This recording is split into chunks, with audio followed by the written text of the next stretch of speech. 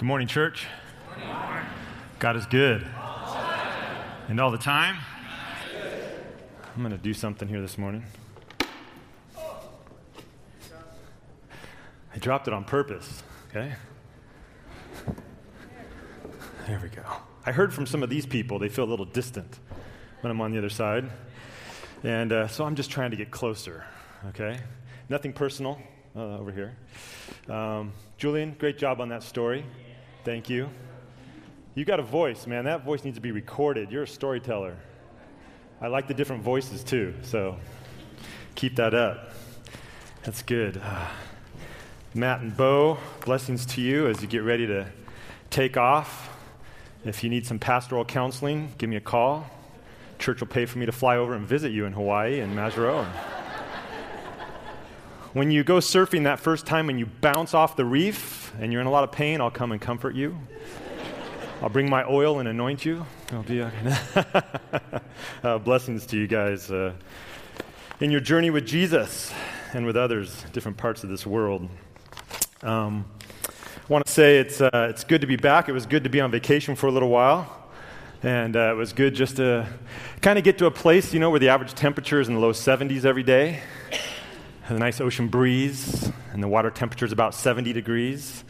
And although I actually didn't get out in the water a lot, but it was good. My son got out a lot, and I think he's helping prep for a fellowship meal today. But a lot of good times, good rest. We had one of those bonding family vacations, where the budget was a little tight. So we got a hotel room with one bathroom and one room. And Lisa and I were in the bed because we're the old people and we need that. And Alana was in the pull-out sofa, and we got a fold-out bed for Andrew, and he slept at our feet. And you just make sure you didn't bang your knees on the bed as you went to the bathroom trying to get by Andrew. But it was good bonding experience. And but it's good to be back. It's good to be back with my church family. And I want to say special thanks to Pastor Aaron and Pablo, and their preaching for the couple Sabbaths that I was gone. And they may not be aware of this, but I listen and I watch. And I quote,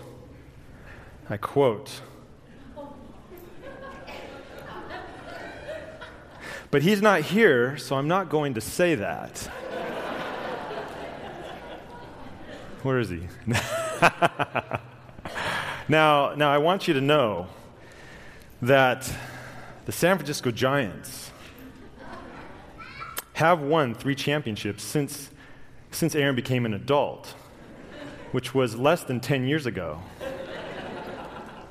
But now I say that we can poke and have fun. Less than 10 years ago that he became an adult. But I want to assure you, parents, that our kids are in great hands with Pastor Aaron and what he's doing. I say that as a senior pastor and as a parent as well, who have 2 teenagers under his leadership. Now, yes, they won 3 championships, but I want you to know that the LA Dodgers have won 5 championships since moving to LA. So I'm just going to leave it there. Now, let me get on to the sermon today, okay? Today's message is actually inspired by a gas pump. I was pumping gas a while back at one of our gas stations here on Calamasa Boulevard. And, when you go on vacation, you try to okay, I need to turn it off so I can just let the brain rest. But as a pastor, the brain never fully, rests. And so you can't, I got back on Wednesday. Wednesday was my first day back in the office this week. And you can't hit the ground Wednesday saying, what am I going to preach on, right? That just doesn't work. So while you're out and about on vacation, you'd be thinking, God, what do you want me to say, and so forth. So I was pumping gas, and a phrase came up on the little screen there while I was pumping gas. And I thought about that, and, I thought if God can use a donkey to speak, he can use a gas pump, to speak as well. And this phrase came up. But that's the phrase. You're not waiting for it. That's the phrase. Please wait. And I thought about that, and I thought about myself and probably you as a fellow human being, that's not a phrase we particularly enjoy. It's not a phrase we particularly like. Please wait. What do you mean wait? Don't you know I'm busy? I got things to do. If I wait too long, I'm going to get behind.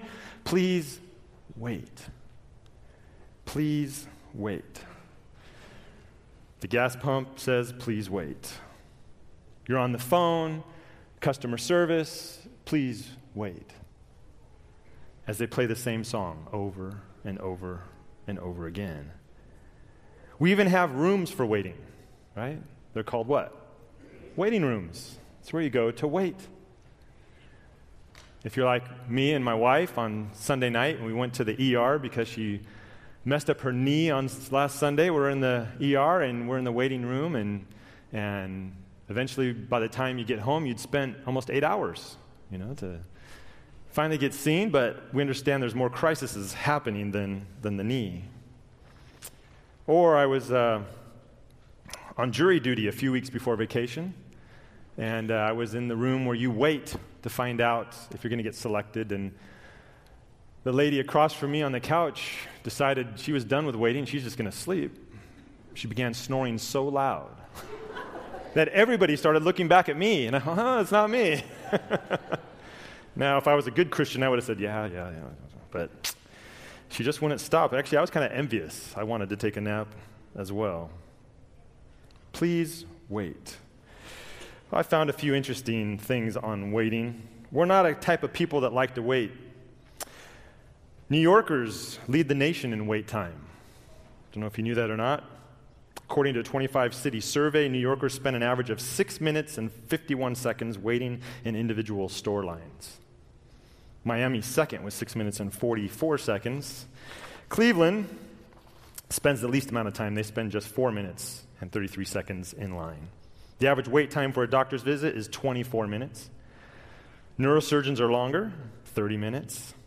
The average ER time is 4 hours and 7 minutes. It's amazing how waiting is hard. I live near Santa Mateo, the road there, Canyon Road, and there's train tracks that cross that road. And usually you can make it to Redlands in 20 minutes or so, going the back way. If that train comes, you're going to get held up. And it feels like an eternity because the train goes really slow. So I timed it a couple of times to see how long it is, and it's less than 5 minutes. I'm like, well, that's not very long. I had to enjoy the 5 minutes. So over the years, I've learned to enjoy please wait. Because I find that it gives me an opportunity to stop, to ponder, to marinate on the things of God and the things that He's put in my head through Scripture and songs and different things. So now I'm a little upset when I'm told to please wait, and then they want to show me TV shows, and they want to do other things. You go to the gas pump now, I don't know if you noticed, but there's TVs in the gas pump, right? Have you noticed that? And I like sports trivia, but they're giving me new sports trivia. They're giving me what's on the Late Show last night, everything else, and it's super loud. Now, I'm just sounding old right now, aren't I? I'm just like, because I am. Timex, the watch company, did a little study. And they found out, they asked people how long they would wait before taking action in a wide variety of situations. We'll wait 13 seconds before we honk at the car in front of us that stopped at a green light. Now, I don't know about you, but I thought that was a long time. I'm like, 13 seconds? That's a long time sitting at a green light. In fact, the lights probably changed back to red by that point. 26 seconds before we shush people who are talking around us. 26 seconds before we take the seat of someone who's walked away. 45 seconds before we ask someone who's talking too loud on a cell phone to keep it down. 13 minutes for a table at a restaurant. 20 minutes for a blind date to show up before we leave. I love this last one. And 20 minutes for the last person to show up for Thanksgiving dinner before we dig in. 20 minutes? I don't care if it's Thanksgiving, right? Let's get to it. Let's get busy. One researcher examined viewing habits of 6.7 million people on the internet. How long were subjects willing to be patient? 2 seconds. 2 seconds. After that, they started abandoning the site. After 5 seconds, the abandonment rate is 25%. And when you get to 10 seconds, half are gone. The results offer a glimpse of the future. Boston Globe said, as internet speeds increase, people will be even less willing to wait. I love this. The researcher who spent years developing the study worries that someday people will be too impatient to conduct studies on patients. Yes. Well, there's lots of other things, but please wait. Please wait. It's hard for us to wait. And in our day and age and in our society where it seems like things are completely whacked and out of control, is God saying, please wait? Please wait. But God, do you know what's going on down here? Do you see the absurdity of the actions we take as human beings?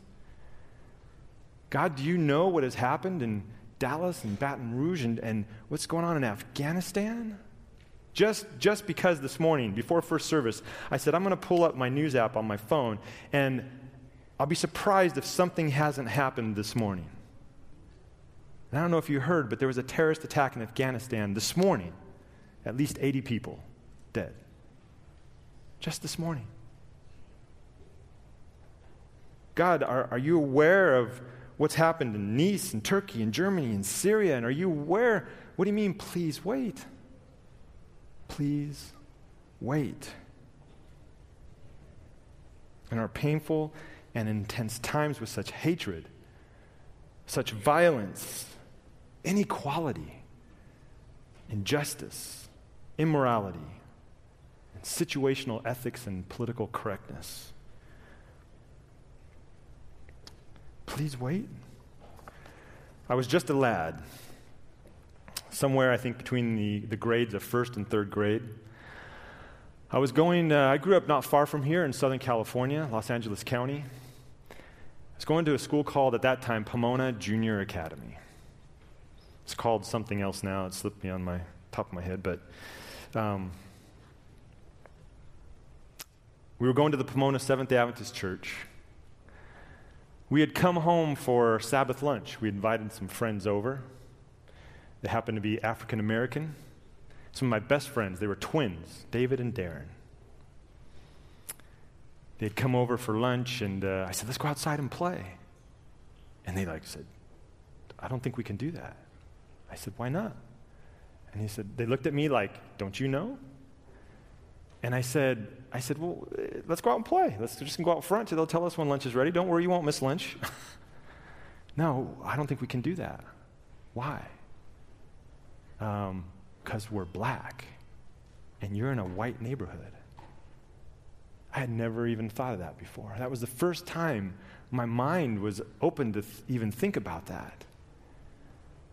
And I thought, well, that's crazy. I know all my neighbors, and they all like me, and they're nice people. We can go out and play. They didn't want to do it. And then some other people came over. My grandparents came over, and my grandfather, who's loved me to death. I have just such fond memories of my grandfather and the way he loved me and played with me and so forth. And he, I would say he wasn't your churchgoer per se, but he would always take my grandmother to church, drop her off, come pick her up, and so forth. And they came over, and my friends and I were playing in the house. And we ran right by my grandfather, and I'll never forget when he said, where did those blank come from? And I was like, what? I was shocked. That was when I was first exposed to that type of thinking and what was happening. And church, it breaks my heart that in 2016, that still shows up. And it's not just outside the church. It's inside the church. And that's just got to stop. It just has to stop. Because at the cross, there are no colors. Someone once said, I don't know who said it, but they said if we kneel at the cross for God's mercy and God's forgiveness and God's compassion, and we get up from that cross and we still see colors, we better kneel again. Because we are all God's beautiful creation. Every single human being. Please wait. God, please wait while this is going on. While we see racism, while we see inequality, while we see police officers being shot, while we see terrorism, please wait. I was blessed by a speech given by Rabbi Lord Jonathan Sacks. I want to invite you sometime this week to go to this website, templetonprize.org, templetonprize.org. And this is from their website here. The Templeton Prize honors a living person who has made an exceptional contribution to affirming life's spiritual dimension, whether through insight, discovery, or practical works. Established in 1972 by the late Sir John Templeton, the prize aims, in his words, to identify entrepreneurs of the spirit, outstanding individuals who have devoted their talents to expanding our vision of human purpose and ultimate reality. The first award, just to give you an idea, was given in 1973 to Mother Teresa. So now in 2016, it was given to this rabbi, Lord Jonathan Sacks. And it's an incredible speech. It's only about 6-7 pages long. You can download the PDF. I invite you to do it. It's profound. But I just want to share with you 2 paragraphs from his speech. He says, every observer of the grand sweep of history has said essentially the same thing, that civilizations begin to die when they lose the moral passion that brought them into being in the first place. It happened to Greece and Rome, and it can happen to the West. The sure signs are these: a falling birth rate, moral decay, growing inequalities, a loss of trust in social institutions, self-indulgence on the part of the rich, hopelessness on the part of the poor, unintegrated minorities, a failure to make sacrifices in the present for the sake of the future, a loss of faith in old beliefs, and no new vision to take their place. These are the danger signals, and they are flashing now. There is an alternative, he says. The alternative is this: to become inner-directed again.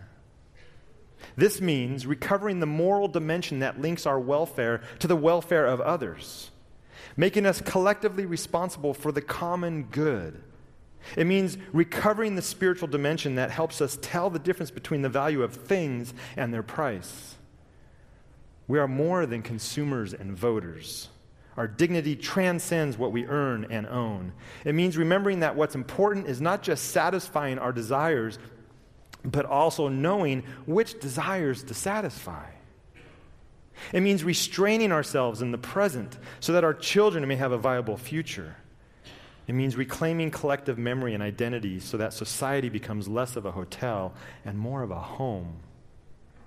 In short, it means learning that there are some things we cannot or should not outsource, some responsibilities we cannot or should not delegate away.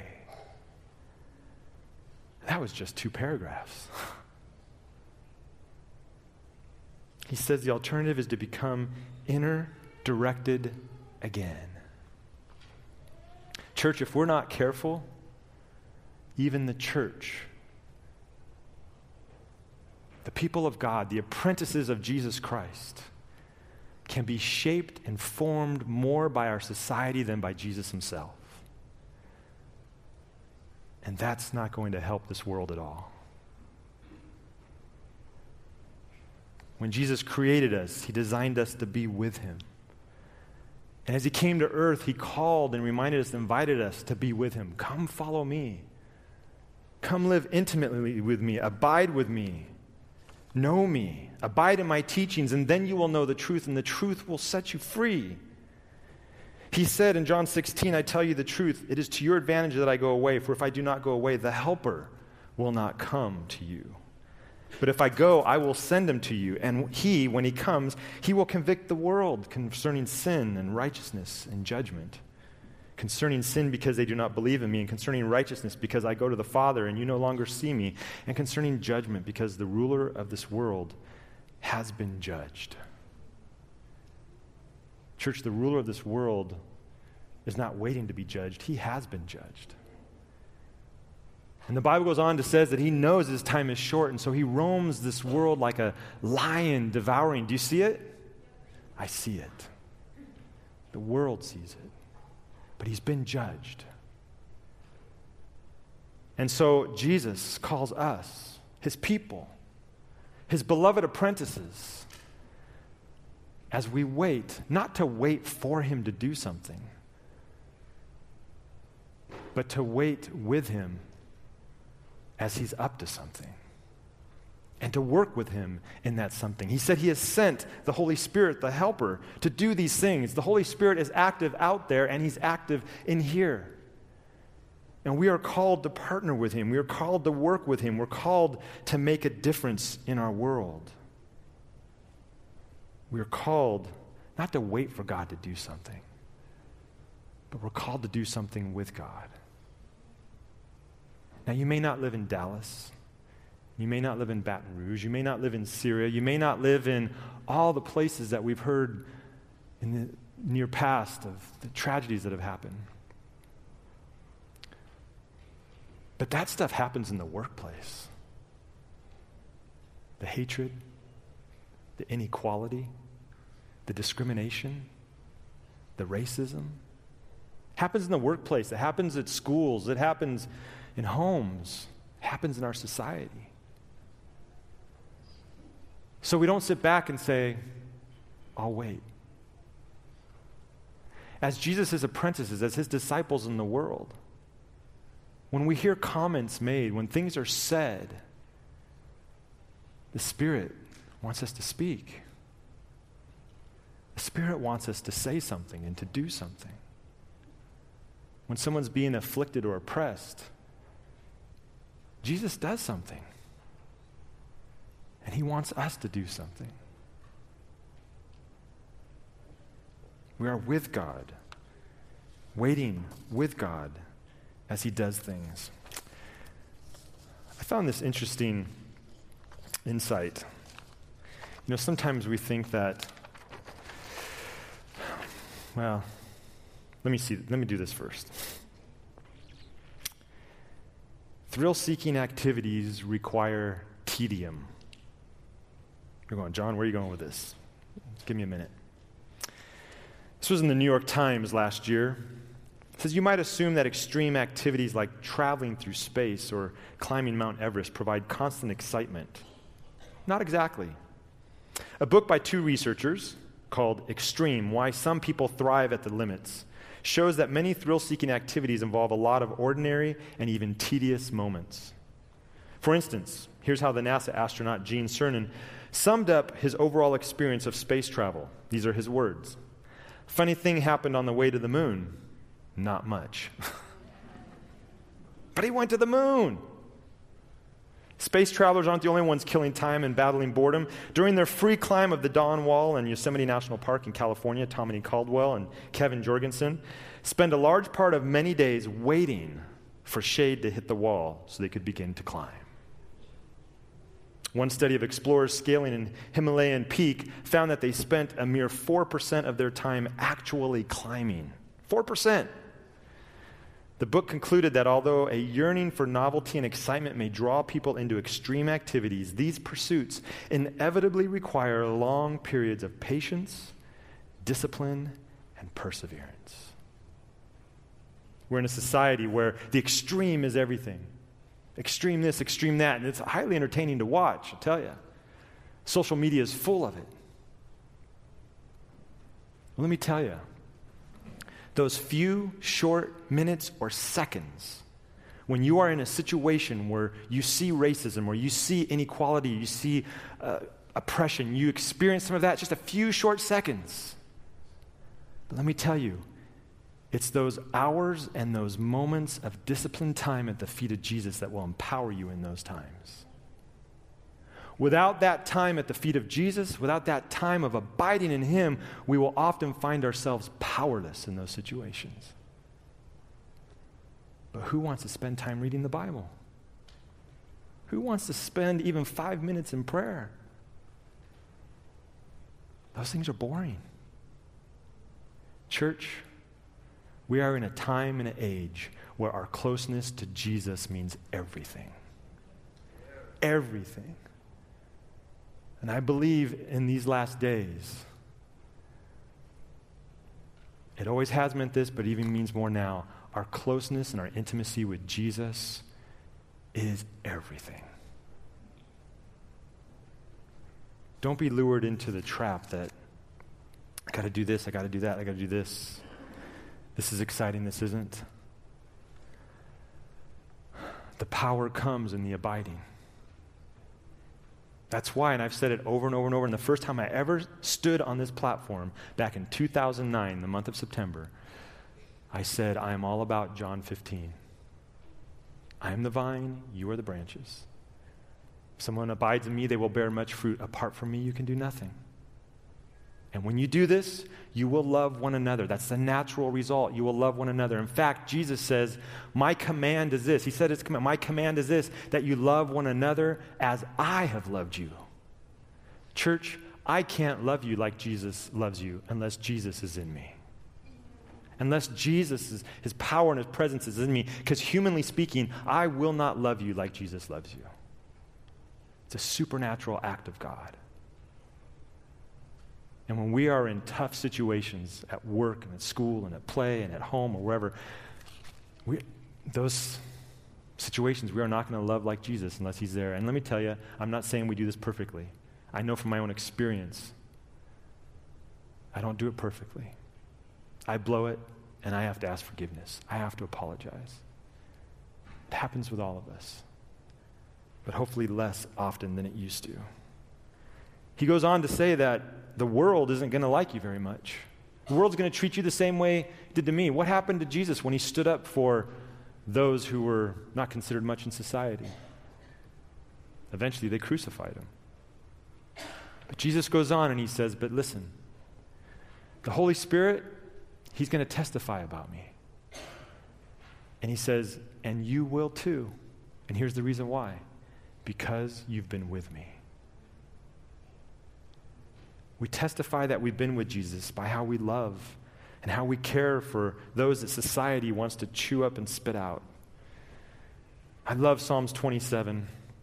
And the psalmist says, the Lord is my light and my salvation. Whom shall I fear? The Lord is the stronghold of my life. Of whom shall I be afraid?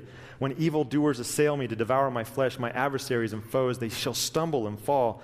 Though an army encamp against me, my heart shall not fear. Though war rise up against me, yet I will be confident. One thing I asked of the Lord, that will I seek after, to live in the house of the Lord all the days of my life, to behold the beauty of the Lord and to inquire in his temple.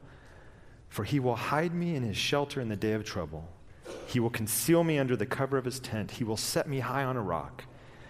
And now my head is lifted up above my enemies all around me, and I will offer in his tent sacrifices with shouts of joy. I will sing and make melody to the Lord. Hear, O Lord, when I cry aloud. Be gracious to me and answer me.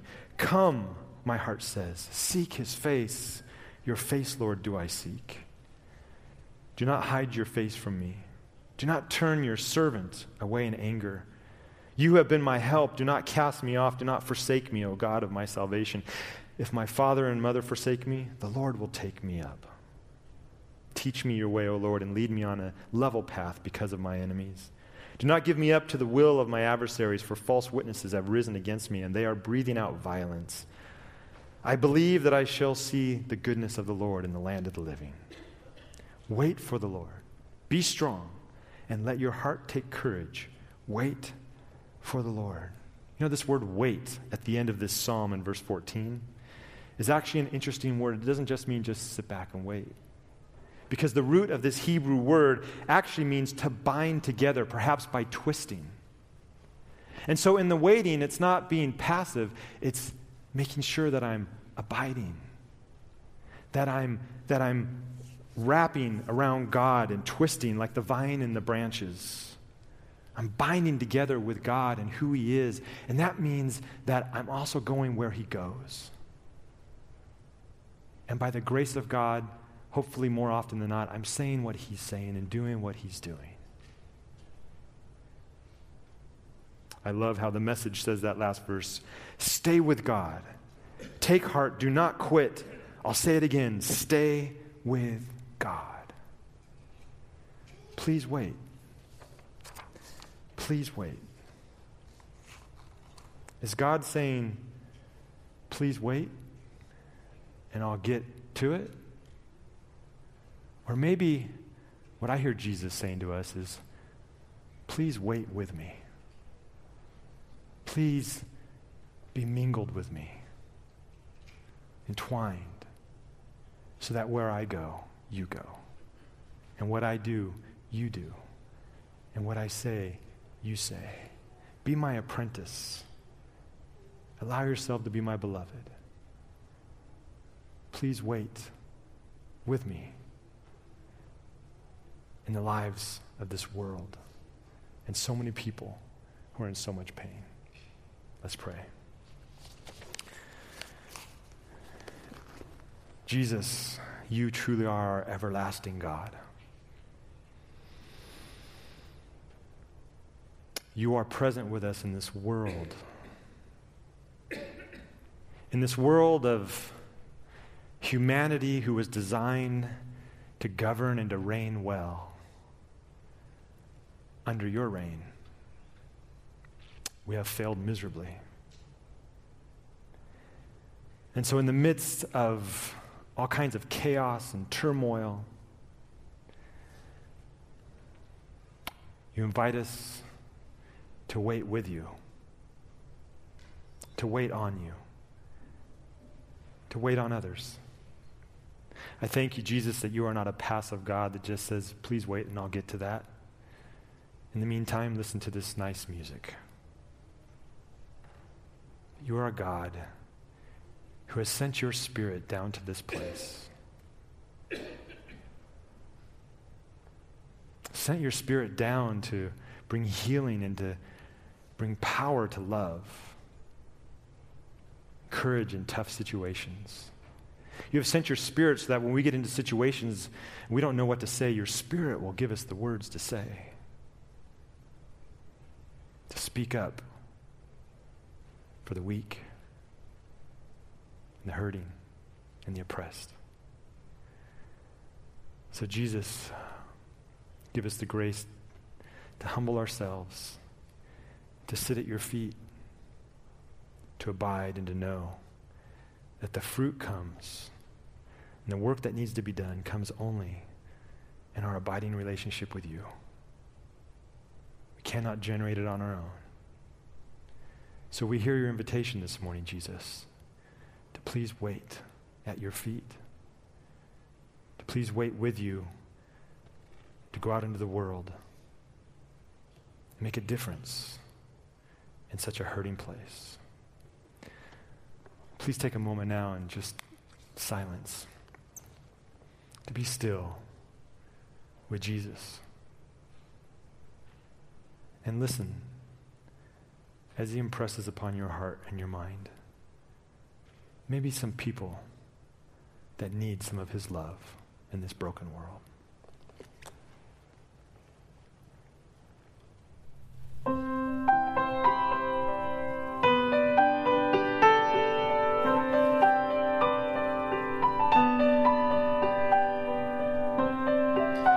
Every evening sky an invitation to trace the patterned stars, and early in July a celebration for freedom that is ours. And I notice you in children's games and those who watch them from the shade. Every drop of sun is full of fun and wonder. You are summer.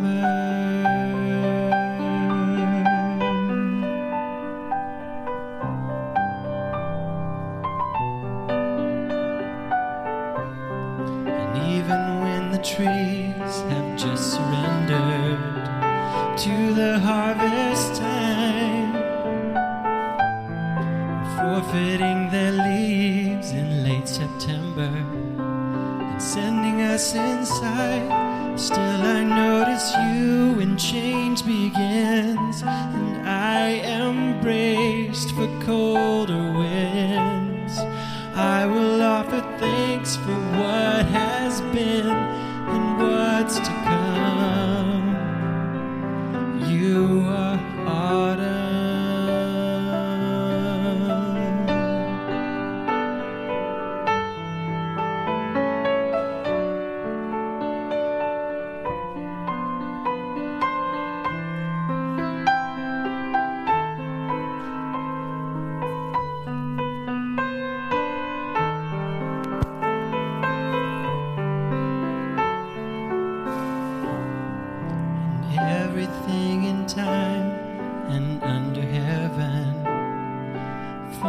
falls asleep,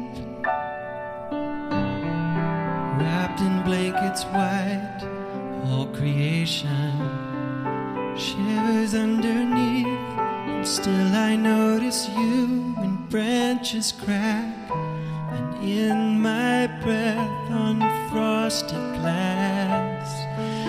Even now in death you open doors for life to enter.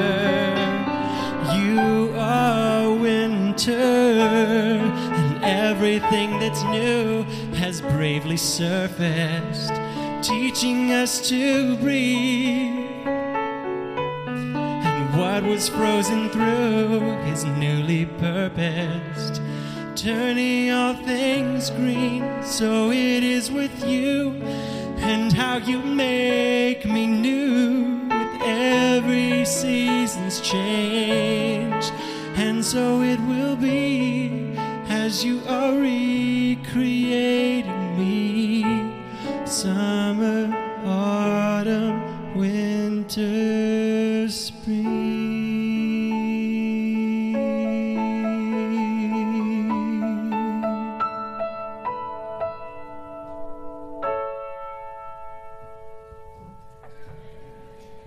And now as we go, may we go not hearing God say, please wait for me.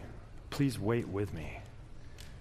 Let's go be active with God this week, bringing his love into very difficult situations. And God bless you. May God's anointing of his Spirit rest upon you, because he's calling you to do things we cannot do in our own power. God bless you.